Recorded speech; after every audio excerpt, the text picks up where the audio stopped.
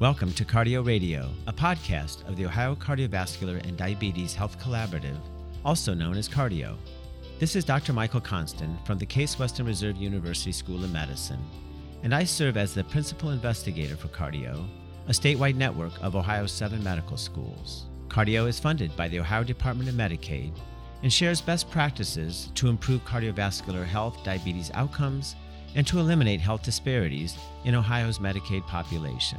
The opinions and recommendations in this podcast are those of the presenters and not those of Cardio and its sponsors, and are not intended to be a substitute for medical advice. I hope you enjoyed today's podcast. I am Dr. Lauri Nandyal, an associate professor of family medicine at the University of Cincinnati. I am a family physician and a member of Cardio's Team Best Practices. In this podcast, we will discuss the importance of sleep for cardiometabolic health. We will discuss what sleep health is and who is at risk for poor sleep, review screening tools for sleep habits, and share tips for sleep enhancement for patients from different backgrounds. I am here with Dr. Jennifer Molano, an associate professor at the University of Cincinnati in the Department of Neurology. She is a neurologist and a sleep medicine specialist. Dr. Molano, thank you for being here. Thank you for having me. I'm so grateful to sit down with you to discuss one of my favorite pastimes, sleep. Many of those in our audience have gone through the gauntlet of medical training with very little sleep and were led to believe that it was a rite of passage to function with as little sleep as humanly possible. While we acknowledge how important sleep is for mental well-being and even cognitive functioning, we may not be aware of how sleep is also at the heart of the matter for cardiovascular and metabolic outcomes. As with many lifestyle issues in healthcare, we seem more capable of defining a problem like sleep in the negative. We know when we're not getting it. Help us focus for a moment on what good sleep is. How do you define sleep health? We could start with a technical definition of sleep.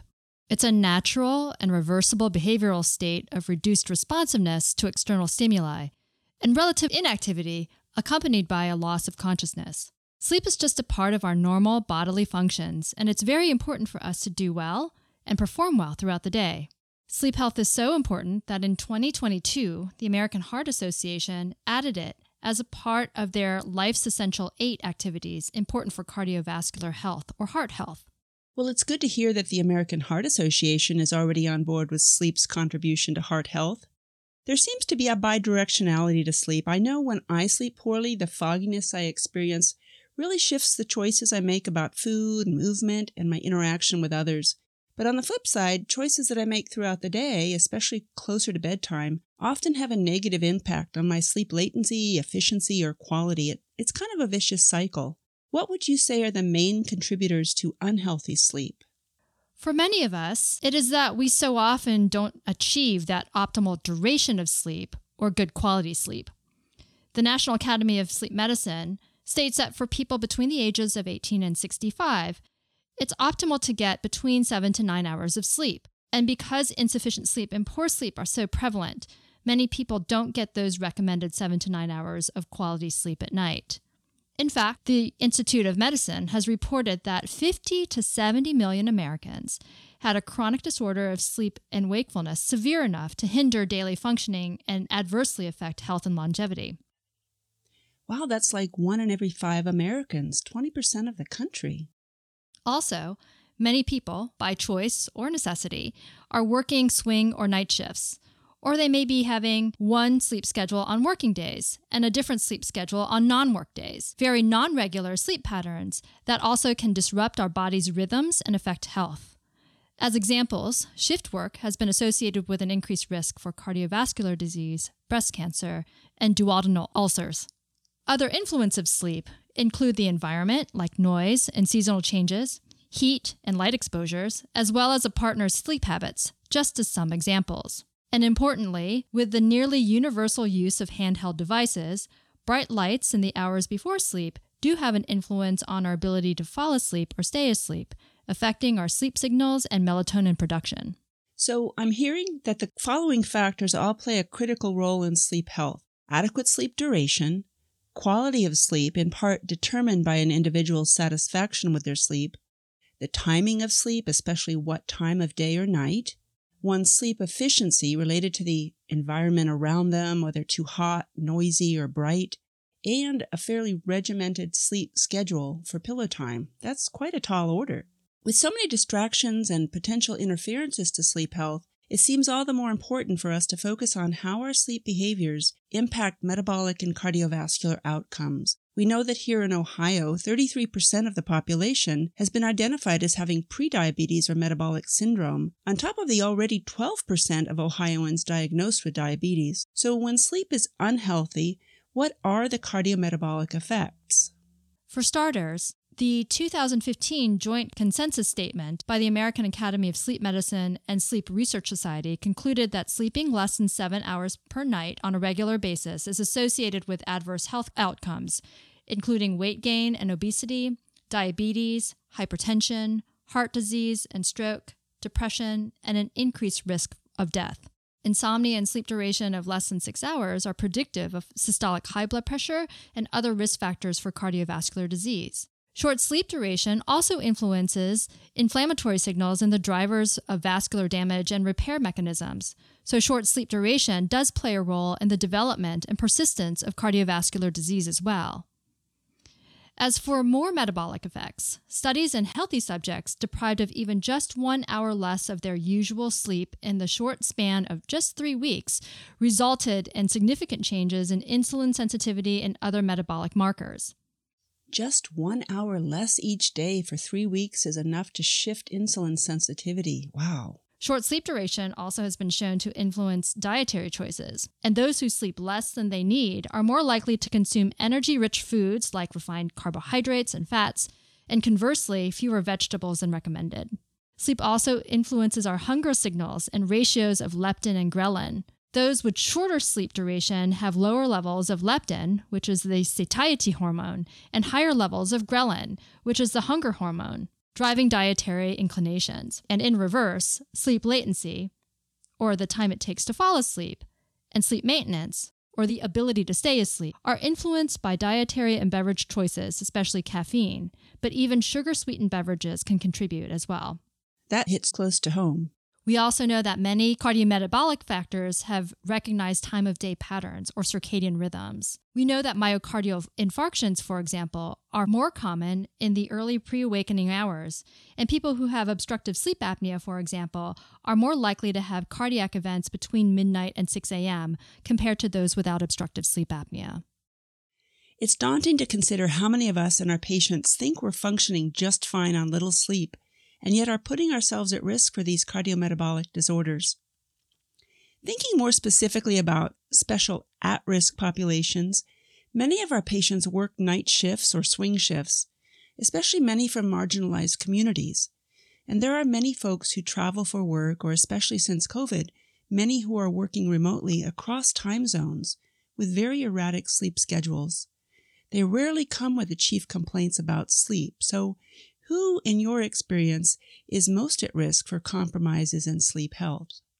In general, people who are at high risk for having sleep health issues are those who are already diagnosed with underlying medical issues, as well as those with underlying psychiatric conditions, a vicious cycle fed in part by sleep deprivation.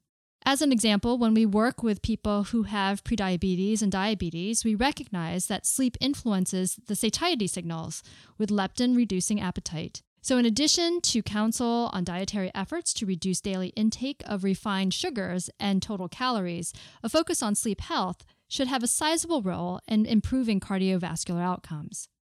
So not just talking about the dietary components, macros and micros, but also how appetite signals change, and not for the better, because of shortened sleep? That's so interesting. Those who already have been diagnosed with underlying primary sleep disorders such as obstructive sleep apnea, restless leg syndrome, are definitely at risk for compromises in sleep health. We do see disparities in sleep durations between different racial demographics and levels of household income as well. As other examples, night shift or swing shift workers often have issues with sleep health because they are trying to work at times when their body is actually telling them to rest and sleep. Also, those going through hormonal transitions, especially women in the premenopausal and menopausal years, have well-known sleep challenges. Yes, we do see that a lot. My work, though, is largely with the university crowd. How about the effects on our students? Another group is our student population. Certainly, our educational environments and school demands can lead our teenagers and students to have more sleep health issues, especially if they have more of a delayed sleep phase where they become more night owls and they have to wake up early to go to school. On the other hand, some of our older adults, who may be more morning larks or have more of an advanced phase, may have irregularities that contribute to problems with sleep health as well. But some good news is that for individuals who are short sleepers, we see that sleep extension, actually getting more sleep, has been shown to improve direct and indirect markers of insulin sensitivity, for example. That's really hopeful information if we can communicate that well.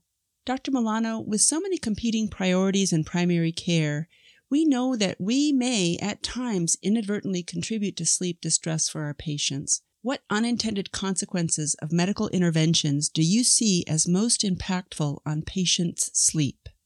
Well, as sleep specialists, we look, first of all, to see if an individual has an underlying primary sleep condition or any medical or psychiatric conditions that may be contributing to sleep disruption, or if they may be on a medication that contributes to sleep disruption.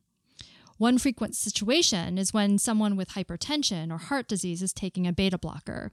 What we know is that beta blockers can be associated with vivid dreams or nightmares. Beta blockers, particularly lipophilic beta blockers such as propranolol, also can decrease melatonin production, which influences sleep. As another example, those with mood disorders, especially anxiety and depression, are affected by poor sleep health, and their illness and sometimes its treatment contributes to sleep disruption. Even common antidepressants, such as selective serotonin reuptake inhibitors, contribute to primary sleep disorders like restless leg syndrome. Serotonin and norepinephrine reuptake inhibitors, as another example, can contribute to insomnia, since both serotonin and norepinephrine are wake-promoting neurotransmitters. We also look to see if there are environmental factors that are getting in the way of sleep health, including whether something in the patient's surroundings may be interfering with their circadian rhythms, such as the temperature of the room, light, noise, safety, as other examples. So it sounds like many of our patients, whether or not they come to us with a chief complaint of sleep problems, could be at risk for poor sleep quality and, by extension, cardiometabolic disorders. With all that we need to cover in primary care and with so little time to address these really crucial contributors to health and cardiovascular outcomes, help us understand what tools are proving most useful for assessing for sleep health. Yes, sleep health or sleep distress remain inadequately assessed with no routine screening recommendations still from many large influential organizations nationally or internationally. I'll repeat the good news that the American Heart Association has now included sleep health as one of their Life's Essential 8 in terms of cardiovascular health. Hopefully it is a move in the right direction to encourage more primary care physicians to screen for sleep issues. We, of course, have the familiar screening tools for obstructive sleep apnea, such as the Epworth Sleepiness Scale, or the STOP and the STOP-Bang questionnaires. The Berlin questionnaire also focuses specifically on sleep apnea. I think if primary care physicians are able to survey their patients more generally in their sleep patterns, it would certainly add to the effort of improved screening tools for sleep health. Here, you're looking for whether or not they have a consistent sleep schedule, what time they go to sleep, how long it takes for them to fall asleep, and how many times they wake up in the middle of the night. Also, how long does it take for them to fall asleep? What time do they get out of bed for the day? And whether or not they take naps will give you an idea of whether or not a potential sleep issue might be present. Also, asking about drowsy driving, since we know that if someone is not getting enough sleep or good sleep quality, this can lead to drowsiness during the day, a definite red flag for a conversation about sleep. Yes, drowsy driving sounds like a really important clue. Though we need to stay vigilant about the more overt sleep disorders, we can also expand our lens to identify individuals at risk for short sleep duration and circadian misalignment. A good tool for this is the screening tool called Are You Sated? The Are You Sated questionnaire was developed by the University of Pittsburgh. With the Are You Sated questionnaire, RU is for regularity, S asks about subjective satisfaction with sleep, A is daytime alertness, T is timing, or are you asleep between 2 and 4 a.m., E is efficiency of falling asleep or staying asleep, and D is duration, such as 7 to 9 hours. Are You Sated is based on a Likert scale from 0 being rare to never, 1 for occasionally or sometimes, and 2 is usually or always. And you tally up the scores for each of the questions, with lower scores being associated with suboptimal sleep health, and higher scores, 12, being the best associated with more optimal sleep. I really find the simplicity of this Are You Sated instrument helpful, and I'm hopeful that we can build such tools into our electronic health record screening practices. When we do find concerns about sleep quality and quantity, Dr. Molano, how do you advise primary care clinicians to advocate for sleep health, especially for their most at-risk patients? I think emphasizing again that sleep health is important for overall health, that sleep is not a luxury, but it is a necessity for our bodies to function well, and that we do need that rest in order to be our best during our waking hours. We encourage people to have a consistent sleep schedule, making sure that they have a bedtime routine 30 to 60 minutes prior to going to bed, and that they go to bed at approximately the same time every day, as well as getting out of bed at the same time each day. In terms of optimizing sleep hygiene, in addition to that sort of regularity and having a consistent sleep schedule, we recommend avoiding naps as they can directly steal from sleep at night. And ideally, they should keep their bedroom for sleep only. We don't want them lying in bed for long periods of time awake watching TV. We don't even want them looking at devices because the light from the devices can keep them awake, and we don't even want them thinking in bed for a long period of time. If they're lying in bed awake for more than 20 minutes, they're actually training their brain that it's okay to be awake in bed. It becomes a learned behavior and feeds into the problems falling asleep and staying asleep. Also, use of blue light filters or apps may be helpful, but are not as beneficial as eliminating the use of electronics completely.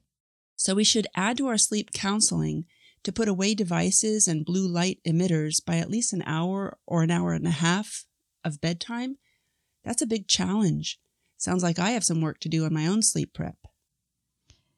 Of course, we also like advising people to avoid drinking caffeine too late. Ideally, that means no caffeine after 2 o'clock in the afternoon if they work during the day, to allow the brain to be able to sleep when they're supposed to sleep. And that includes supplements with caffeine in them. In other words, read the labels. We hope that primary care providers recognize when they need to refer to their sleep colleagues. If there's a concern for sleep apnea, when someone snores, or if they've been told that they stop breathing when they sleep at night, or if they wake up gasping for breath or even having headaches in the morning, then refer someone to a sleep specialist for further evaluation. I recommend that primary care providers reinforce these basics with their patients, and if there are more issues and the individual needs more evaluation, then a referral to a specialist certainly is a reasonable next step. Let me bring in some other common concerns. How about the roles of exercise, nicotine, and alcohol? Are there timing recommendations relative to sleep? Exercise can help people fall asleep and go into the deeper stages of sleep.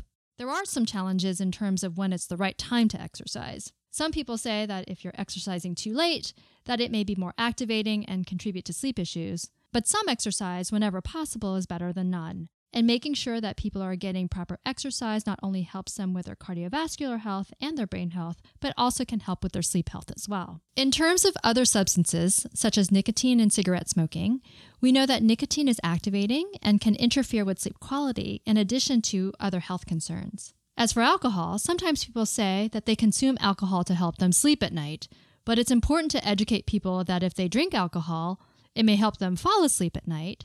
However, because of its short half-life, when it wears off in the middle of the night, it actually contributes to more nighttime awakenings, especially in those hours prior to planned awakening. Additionally, alcohol is a muscle relaxer, so it can contribute to airway obstruction and increase risk for obstructive sleep apnea.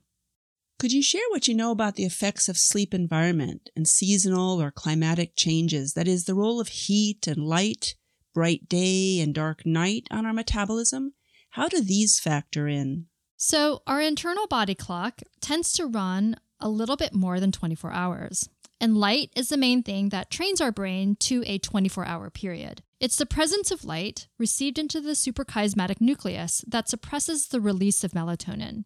If there's too much light before sleep, melatonin may not be released efficiently or at the optimal time. However, on the flip side, making sure that someone has been exposed to bright light during the day is important to foster wakefulness during the day. So we need both. But it's really important to make sure that we emphasize the need to avoid bright lights, even electronic devices in the evening, and that the absence of light is necessary to produce melatonin and help us sleep. So yes, there is a very clear association between light exposure and our sleep-wake cycle. Those circadian rhythms, light and dark, pose some of the biggest dilemmas when we're counseling people who, out of choice or necessity, work at night or have swing shifts affecting their daylight, dark, night rhythms. How do you personalize these recommendations for someone that is going to have to try to sleep in the daytime, as many of our at-risk patients do? So the American Academy of Sleep Medicine has guidelines that are listed on their website. And one of the things that they recommend is if you're going to drink caffeine during a shift, you want to drink that during the first part of the shift so that it is able to completely wash out of your system by the time you are planning to go to sleep after work. The other advice is if you are driving home at the end of work as the sun is shining, make sure that you're wearing sunglasses so that you minimize the amount of bright light that you're exposed to in the morning hours. And then making a serious effort to cover any light coming into the bedroom with room darkening shades or window coverings so that you can try and replicate as much as possible that idea of sleeping in the dark. These are such helpful tips, but a lot to educate ourselves and our patients on. As was true for smoking cessation recommendations, we can hope that when we as clinicians recommend a lifestyle intervention or write out a sleep health prescription, personalizing these recommendations will incentivize our patients towards healthier sleep and many cardiometabolic benefits. What other things, Dr. Molano, are on the horizon that we don't yet understand well enough about sleep? I think some of the things that we alluded to earlier included sleep timing, circadian rhythms, and timing of exercise and other lifestyle choices. We know in terms of circadian rhythms that we not only have our master conductor, the suprachiasmatic nucleus in the brain, but we also have peripheral clocks and all of the different organs in our body. And the coordination between these clocks may influence the best times for exercise and meals. Their being in sync with one another may contribute to sleep health. And so this is still an emerging area of discovery. Additionally, we're still investigating how sleep affects underlying neuroprotective factors in certain neurological conditions such as Alzheimer's disease. We also know that cardiovascular risk factors feed into the risk for Alzheimer's disease, particularly in midlife, and sleep can definitely be a contributing factor to that. Studies are showing that people who have sleep issues, even prior to the onset of any measurable cognitive difficulties, may have changes in the brain that are associated with early dementia. So this interplay between sleep, cardiovascular disease, and brain health is an exciting emerging area of research. Another topic is looking at racial and socioeconomic disparities in sleep health, clear healthcare inequities. There is still a lot to delve into in terms of how different occupations impact different areas of our population and contribute to sleep health, or the lack of it, and subsequent cardiovascular outcomes. But we know there's a lot to learn here. I agree that's a critical area of research for so many of our patient populations, even more clearly since the pandemic. Well, this has been so enlightening, Dr. Molano. That really is all the time we have today. The main takeaways for me have been that sleep is a necessity, not a luxury, that many patients are at risk of compromised sleep health, and that regular and adequate sleep influences many markers of cardiovascular and metabolic distress. I also appreciated learning the importance of screening for sleep regularity, satisfaction, daytime alertness, the ease of falling and staying asleep, and the timing and duration of sleep, all of which are hallmarks of sleep health in patients with or without known cardiometabolic disease. And I will remember that advocating for sleep health can enhance cardiovascular and metabolic outcomes. Thank you, Dr. Molano, for sharing your expertise. It was my pleasure, Dr. Nandyal. Thank you for having me. And a special thank you to you, our listeners, for tuning in to Cardio Radio. This concludes today's podcast. Be sure to visit cardio.org to learn more about the Ohio Cardiovascular and Diabetes Health Collaborative.